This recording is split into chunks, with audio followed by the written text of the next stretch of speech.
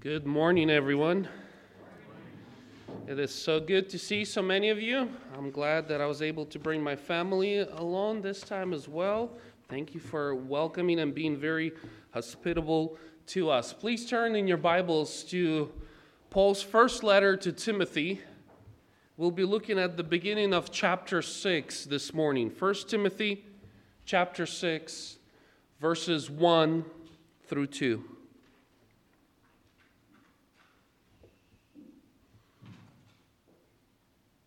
Let me read God's word to you.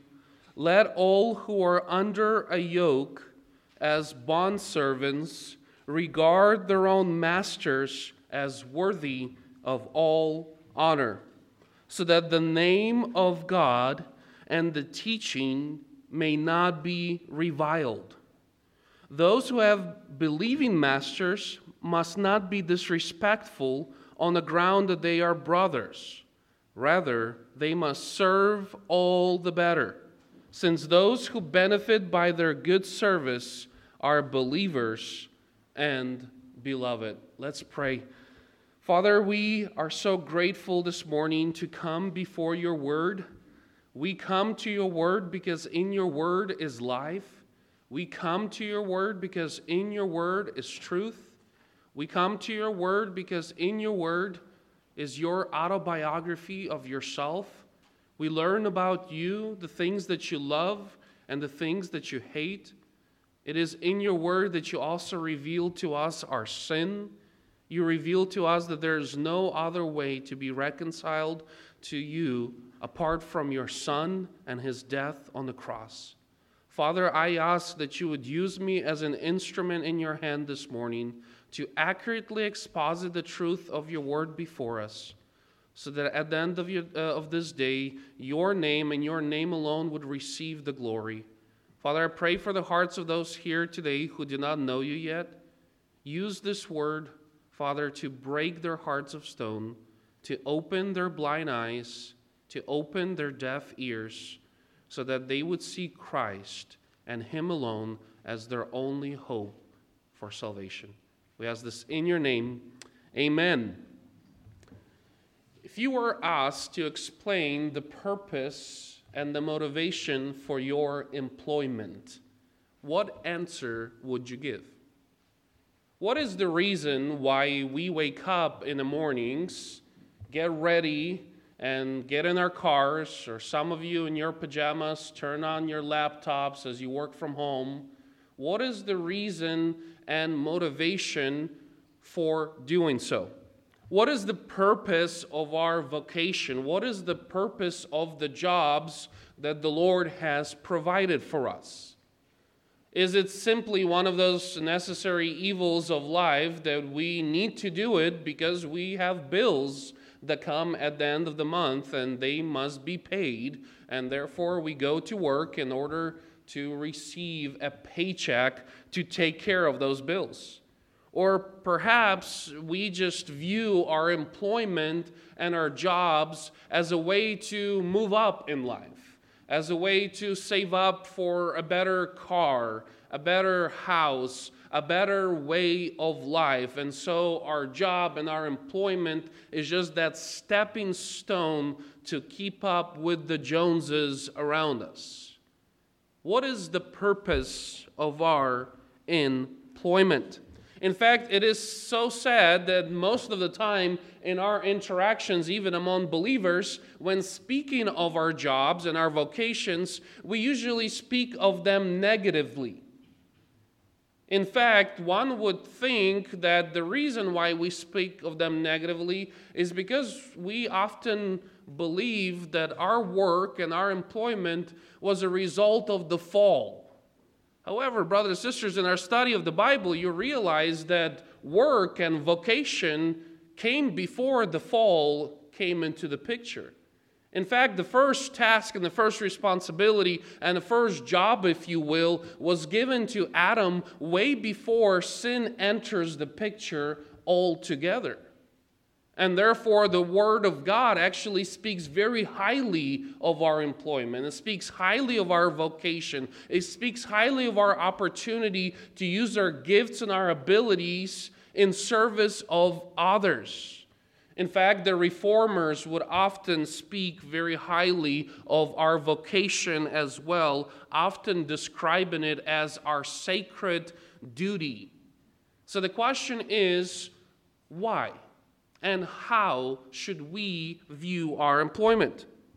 If I went as far as to say, have you considered your job as a ministry opportunity? Would that confuse you? You might say, well, I don't work for a nonprofit like you do, and so how can I view my job as ministry? And so we often think to separate the two. The things that happen at church is my ministry, and yet the things that happen on Monday through Friday, well, that's a little bit different. That's not ministry altogether. Or what would you say to someone who would tell you that you should view your job and your employment as worship? Would that confuse you?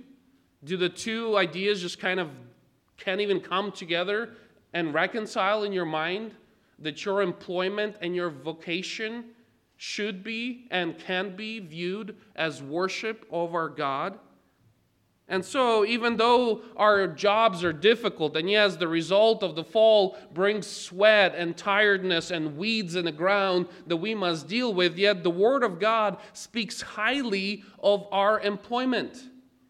And therefore, Apostle Paul, in writing to Timothy and addressing the church in Ephesus, is also bringing up this subject of employment. And in fact, he's going to go as far as to say that this is so important that he would tell Timothy to teach and urge these things at the end of verse 2. So important was this that we see that throughout New Testament letters, both Paul and Peter and other writers to the churches would always mention employment, both to the bondservants and to the masters. This was a subject of great importance. In fact, we will see in our passage before us this morning that Paul views believers' vocation as an evangelism opportunity. Brother Matt mentioned earlier that you and the church want to enhance your outreach and work on that third arm of your church. Well, according to Apostle Paul, our vocations and our employment is one part of that outreach, one part of that external testimony as believers. And so to help us work through this text this morning, I believe there's three crucial questions that we should answer in this short and yet very convicting and very important passage for us this morning. Question number one, we need to answer the who question. Who is Apostle Paul referring to when he's writing this specific section? Number two, the what question. What is he asking them to do? What is he commanding them to do? And finally, we'll conclude this morning by answering third question, the why. Why is he asking them to do what he is asking them to do? The who, the what, and the why. Let's begin with the who question in verse 1. It is helpful for us to understand this when we understand who he's addressing. From verse 1, we read that Apostle Paul is saying, let all who are under a yoke as bondservants. Paul is speaking to bondservants. Who are these bondservants? The Greek word should be familiar to you by now. The Greek word is doulos. He's speaking to slaves quite literally. In fact, the translation bondservant kind of softens the edges a little bit. The literal translation is, let all who are under yoke as slaves. So Paul is referring to slaves. And from the start, we have a little bit of a challenge because when we're reading about slaves, we often use our modern day Western society understanding and historical experience of slavery here in the States to try to understand who these people are who he's talking to. However, the Greco-Roman slaves differed significantly from that of our experience in our country. At the time of writing to the church of Ephesus, it is estimated that 1/3 of the Greco-Roman society was composed of a slave and master relationship. It was not based on the color of one's skin or one's ethnicity. Slavery was a common thing, often based out of economical necessity. In fact, it is common for us to read through historical writings of people voluntarily entering into slavery in order to receive something out of it. For example, when banks were not available or credit cards were not available, one would actually step into a slave and master relationship in order to gain something. For example, he needed some money to purchase land. He said, I will serve you for 2 years in order to receive this amount and purchase the land that I need. Or one would use it as a school of trade, if you will, as education, where he would sign up for a stonemason and say, I will serve you for 2 years as your slave, as your bondservant, and then in return, can you teach me all your trade? Teach me all the things about being a stonemason. And so this would happen as a voluntary interaction, often based out of economical necessity. In fact, this is quite different from the slavery that we are familiar. And to even see the distinction that Apostle Paul is making here, I want you to see the other form of slavery which he is denouncing at the beginning of the letter.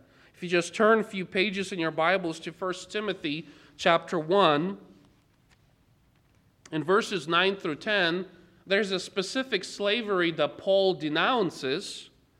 And he says, 1 Timothy 1, 9 through 10, understanding this, that the law is not laid down for the just, but for the lawless, the disobedient, for the ungodly, the sinners, for murderers, the sexually immoral, enslavers, liars, and perjurers. And so that type of slavery is a different word altogether, referred to people who would actually sell people into slavery. People who would trade others. So the slavery that Paul is denouncing is one that was probably very similar to that in our country. But the slavery that he's speaking of in our passage in chapter 6 is one of a yoke. Yoke is a contract almost, in which people would enter voluntarily and often would have opportunities to gain their freedom and to work themselves out of this contract as well. Philip Ryken would say, because slaves were members of household, most of them had a fair degree of security, with opportunities for advancement. Many earned a living or worked in partnership with their owners. Some actually held positions of authority within the business or administrative posts and the lower levels of government. Most importantly of all, slavery was not necessarily permanent, because there were a variety of ways for slaves to win or buy their freedom. In fact, in your study of 1 Corinthians, you probably are familiar with Apostle Paul saying, if you have the means and the ability to buy your freedom, do so. So in other words, this slavery is actually resembled more of what our employment looks like today. Whether you know it or not, if you're employed, you are actually under yoke to your masters. You have agreed to a contract that for an exchange of your services and talents and abilities, they will repay you with monetary means. And therefore, maybe not necessarily looking exactly like the master and slave relationship in the time in the church of Ephesus. However, our employment is very similar. And therefore, this answers the first question of who Paul is writing to. He's writing to all the bondservants, all the slaves who have a master, all of them who are under yoke, under obligation to those over them, all of them who have entered under contract in order for them to serve those people. That brings us to the second question in our text, the what. We know who he's talking to. What is he asking them to do? We see at the end of verse 1, he tells all the bondservants to regard their own masters as worthy of all honor. Paul's command to the bondservants is to honor their masters. Paul is commanding them to show respect to them. This is not the first time honor is brought up. In fact, just one chapter prior to this Greek word timē was already used by Paul multiple times. In 1 Timothy 5:3, he would say to the church to honor the widows who are among you. And then in 1 Timothy 5:17, he would give command about the elders, and he would say, let the elders who rule well be considered worthy of double honor. The same Greek word. In other words, Paul is saying that we as bondservants are to show the same honor to our masters, to our employees, to our bosses, as we are to show to the godly widows in the church. The same honor that you are commanded to show to the elders in your congregation is the same honor commanded for us as believers to show to our masters, to those people under whose yoke we currently find ourselves in. Edmund Hebert would describe this honor as an inner attitude of genuine respect for their masters, which finds outward expression both in word, manner, and conduct. This was an important issue for for Paul to write to Timothy. The church of Ephesus most likely consisted of a lot of slaves who have just come to know the Lord as their Savior, as their Master. And so they're trying to figure out, what is my new standing in Christ have to do with my current yoke, with my current responsibility, with my current situation in my relationship to my earthly master. They're trying to wrestle with this idea, if I have a heavenly master now, what does that do to my earthly master with whom I made a contract? With whom I'm under a bond for 2 or 3 or however many more years in order to work through that responsibility that we agreed on. And in fact, there was perhaps a temptation now to rebel against that. There was perhaps a temptation to say, if I am free in Christ and there's no longer a slave or a Jew or a Greek, perhaps my bond to my master is no longer important. In fact, perhaps the Bible gives me freedom to remove myself from that contract, to remove myself from that yoke. And so Edmund Hebert would continue to say in his commentary, the very difficulty of their position made it necessary that Timothy direct special instruction to them. The dignity and spiritual freedom which they enjoy in Christian assembly must not blind them to the fact that Christianity did not liberate them from their obligations arising out of their status in a pagan society. They must be warned against any abuse of Christian liberty and brotherhood. Brothers and sisters, Apostle Paul here in our passage and in all the mentions of master and slave relationship, he's never once advocating for it or speaking against it. Rather, his focus is always at our hearts. He's not trying to rah-rah the troops to start an abolition movement, to go against the societal norms of that day. Rather, he's saying, wherever you find yourself, whether master or slave, if you're now a believer, you must pay attention to your heart. You must pay attention to the actions and the attitudes that come out of your heart. John MacArthur would say, when Christ comes, he does not come to overturn social order. He comes to change the heart. When the apostles speak, they speak not to overturn the social order, but to change the heart.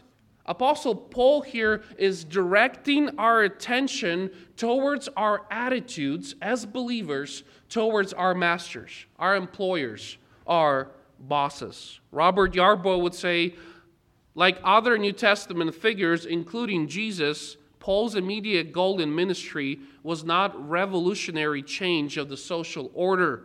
It was preaching and teaching the gospel. Philip Ryken says, the fact is, however, that the New Testament never tells slaves to throw off their own yokes. They can go pray to God for deliverance, of course. They can also purchase their freedom through legal means, as Apostle Paul encouraged them to do in 1 Corinthians 7. Here's a fascinating thing. This was not just something that Apostle Paul wrote about. This was actually something that Apostle Paul lived out. If you had a chance to study his letter to Philemon, you find out a very interesting case of a master and slave relationship that took place. I highly encourage you. It's only one chapter, really a fast read, but also very sanctifying read as we learn a lot about the power of the gospel. There, Apostle Paul is writing to Philemon, who was a master and who had a slave whose name was Onesimus. And for some reason that we are not told to, Onesimus ran away from Philemon. He ran away from his master. And Onesimus came across Paul, who was in prison at Rome at that time. And through Paul's ministry, most likely while both of them were in prison, God used Paul to convert Onesimus. Onesimus became a believer. And so here's a perfect opportunity for Paul to say, you know what? You ran away from your master. Who cares? You are freed in Christ now. In fact, Paul would say, you are very useful to me. Onesimus started using his gifts and his abilities to serve Apostle Paul. And Paul could have easily disregarded the social norms of that day and just said, you know what? You stay with me. You're now my fellow brother in the Lord. Let's restart over. But that's not why this letter is written. Paul is actually writing to Philemon saying, I have your bondservant. And even though he's of great value to me, and even though the Lord chose to convert him here, I am sending him back to you. He's returning Onesimus back to Philemon. Because Paul understood that the attitudes of our heart and how we live out the gospel is a lot more important. And therefore, he wanted Onesimus to show honor to Philemon. He wanted for him to go over there and perhaps even apologize for what he did. And then Paul would go on as far as to say, you know what? And if he caused you any financial loss, charge it to my account. So for Apostle Paul, this master-slave relationship, this opportunity to honor your masters, to honor your boss, it was not just something that he only wrote about, but this is something that he actually lived out. When he would return Onesimus and say, you know, Onesimus, it is honoring to your master and it is honoring to God if you go and finish your employment. If you go and return to the one with whom you made a contract with. And therefore, I'm sending you back, and make sure you go and honor your master. You see, it's often easy for us to say, Vitaly, you don't know my boss. You don't know the person that I'm under. You don't know how unchristian she is, or how unchristian he is. You don't know what they make me do, how much I have to listen to their liberal ideas every day, how much they always just make me struggle and wrestle with my own convictions on a daily basis. Surely, Vitaly, you are employed in a nonprofit organization. It's easy for you. I am in the real world. I'm interacting with real sinners. And yet, the Word of God doesn't differentiate whether you have a good master or an evil master. The command is for us to honor all masters. When Apostle Paul is writing to Timothy, he's not saying, you know what, this is only true for believing. No, he said, you know what, those who have believing masters must not be disrespectful on the ground that they are brothers. In fact, he would say, if you have a believing master, you should honor them even more. But this command is actually focused on, first of all, on unbelieving masters. If you have a pagan master, if you have a pagan employee, your job is not to run away and change employment as soon as possible. Your job is to honor them. Your job is to show them the same honor as you are to show your elders, as you are to show the widows in the church. In 1 Peter 2, Apostle Peter would write, honor everyone, fear God, honor the emperor, servants, be subject to your masters with all respect, not only the good and the gentle, but also the unjust as well. Brothers and sisters, the command given to us is that we must show honor to the unbelieving masters. And if some of you are so privileged and blessed to have a believing master, you should do so even more. Don't use it as an excuse to take your lunch 15 minutes a little bit later and tell him, you know what, he'll understand. I was doing my devotions.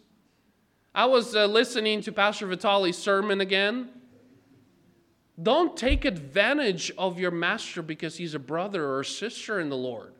But rather, so much more, he would say in verse 2 of our passage. Honor them even more because you are working towards a common goal. You are honoring the Heavenly Father. Some of you might say, you know what, Vitali, this is great, but I'm a stay-at-home mother. Thankfully, I don't really have a master over me. And therefore, how does this apply to me? Some of you might say, I'm a student in school.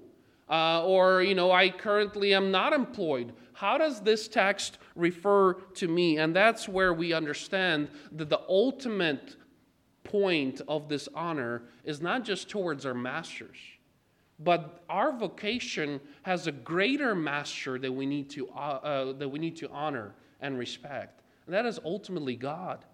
In Colossians chapter 3, we read, bondservants, obey in everything those who are your earthly masters, not by the way of eye service as people pleasers, but with sincerity of heart, fearing the Lord.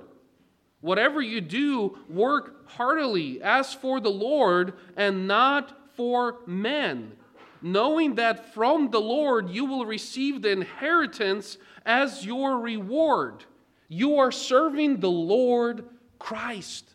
Brothers and sisters, the ultimate motivation for our honor is not because we are doing it for them, but because we're doing it for God. When we are serving even the pagan masters over us, when we are serving and honoring our pagan professors and teachers, when we are stay-at-home moms and we're serving our children and our husband during that time, you are not doing it ultimately for them. You are doing it for the Lord. And I don't know if you caught this at the end of the passage in Colossians there. You will get rewards in glory, not just for the ministry that happens in the church. You will get rewards for your service as bondservants. The context of the passage, he's addressing bondservants. And he says, serve them as unto the Lord. And the reason for that, knowing that from the Lord you will receive the inheritance as your reward. God will bless you and reward you for how you served your masters, for how you served your employees. Not just the good ones and the gentle ones, but also the wicked and the harsh and the unjust ones. Therefore, brothers and sisters, what is the command Paul is telling the bondservants and all of us today? Honor your masters. Do so not just for them, but do it as unto the Lord. However, Apostle Paul is very good to not leave us without answering the ultimate questions of why we must do so. So we come to the third and final point, why? Why should we, as bondservants who are under yoke, under contract, why should we show honor to our masters? 1 Timothy 6:1 at the end of verse 1 gives us the answer to that. So that the name of God and the teaching may not be reviled.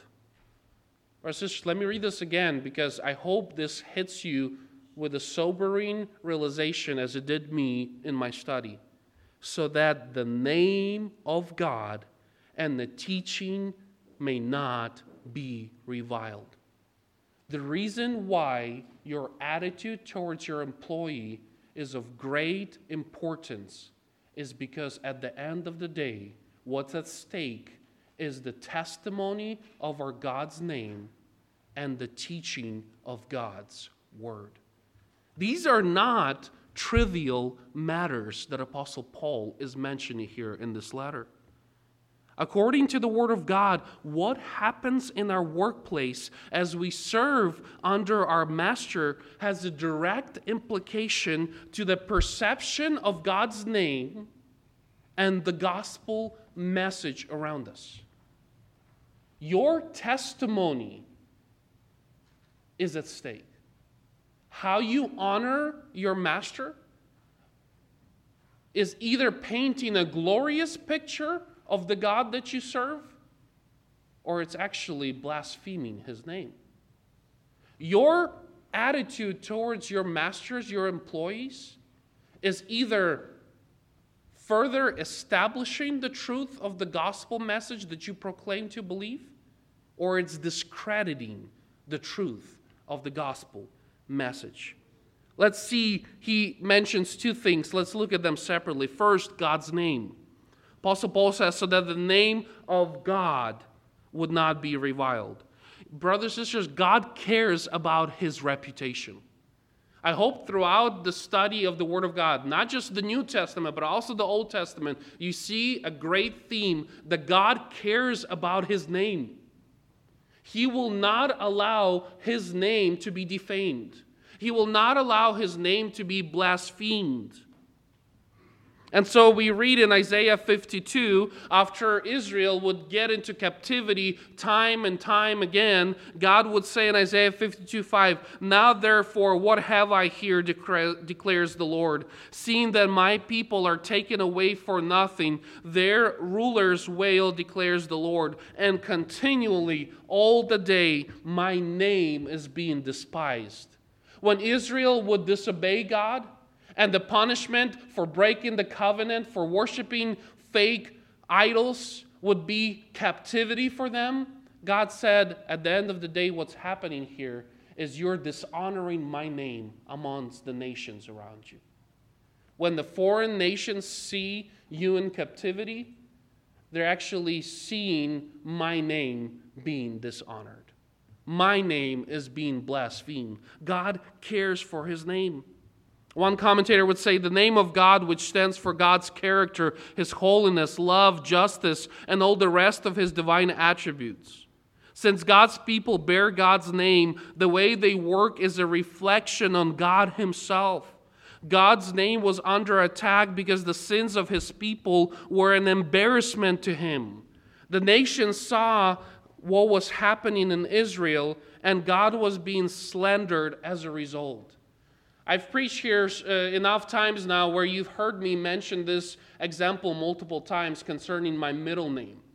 In the Slavic and the culture, in Russian and Ukrainian names, our middle names were not just creative names that parents find on Google, but our middle names were actually given to us because of our fathers. So my middle name is Alexander because my father is Alexander.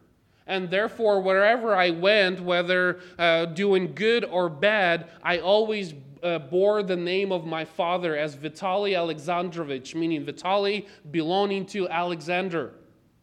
So if I did good, I bared my father's name. When I did bad, I also blasphemed and dishonored my father's name. Brothers and sisters, how much more so if we're bearing the name of Christ? If we're calling ourselves Christians, what happens at your work, in your employment, in your education, and at home as a stay-at-home mother, you are either bringing honor to the name of God or you are dishonoring God. You are blaspheming His name if you're not honoring the masters who are over you. Secondly, Paul would say not only the name of God would be reviled if you don't honor your masters, but also the teaching. The Greek word there is synonymous to the doctrine. In other words, the gospel message, that which is proclaimed in your congregation. And therefore, when you are dishonoring your masters, you are saying that the message, the truth which you proclaim and hear and read is of no value. Because it is this very truth that is telling you to honor your masters, to show honor to them. In fact, this is something that comes up time and time again in the letter of 1 Timothy. In chapter 2, verses 3 and 4, Paul would command Timothy and the believers in Ephesus to live a peaceful and quiet life. Why? This is good and it is pleasing in the sight of God our Savior, who desires all people to be saved and to come to the knowledge of the truth. In other words, the way we live has a direct impact to the people coming to the knowledge of God and of the truth. Our lives have an impact to the truth that is proclaimed. In Timothy 3:7, when selecting elders, do you guys remember this? Moreover, he must be well thought of by outsiders. Did you catch this? One of the requirements for a godly elder is that he must be well thought of by the pastoral committee? Well, yes, but that's not what it says here. That he must be well thought of by the members of the church? Well, yes, but that's not the qualification given in 1 Timothy. One of the qualifications for a godly elder is that he must be thought well of by the outsiders, by the unbelievers. And therefore, what you do at work matters. The way you show honor and the way you live has a direct impact on your testimony. Why? So that he may not fall into disgrace, into the snare of the devil. Further, I'm going to conclude with the following verse. Please turn in your Bibles to Titus chapter 2.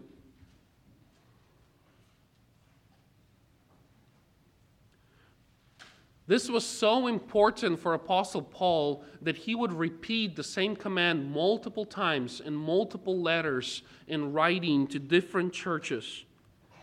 When writing to Titus, once again speaking about bondservants, look what Apostle Paul would tell Titus. He would say in Titus 2:9, bondservants are to be submissive to their own masters in everything. They are to be pleasing, not argumentative, not pilfering, but showing all good faith, so that in everything they may adorn the doctrine, the same Greek word as in our passage, the doctrine of God, our Savior. Do you see what Paul is telling Titus? That your attitude at work has the wonderful opportunity to either adorn the gospel message or to defame it and discredit it. Your honor to your master, to your employee, to your boss will either make the gospel message that much more precious or it will dishonor it and defame it to those around you. Brothers and sisters, that is a weighty responsibility.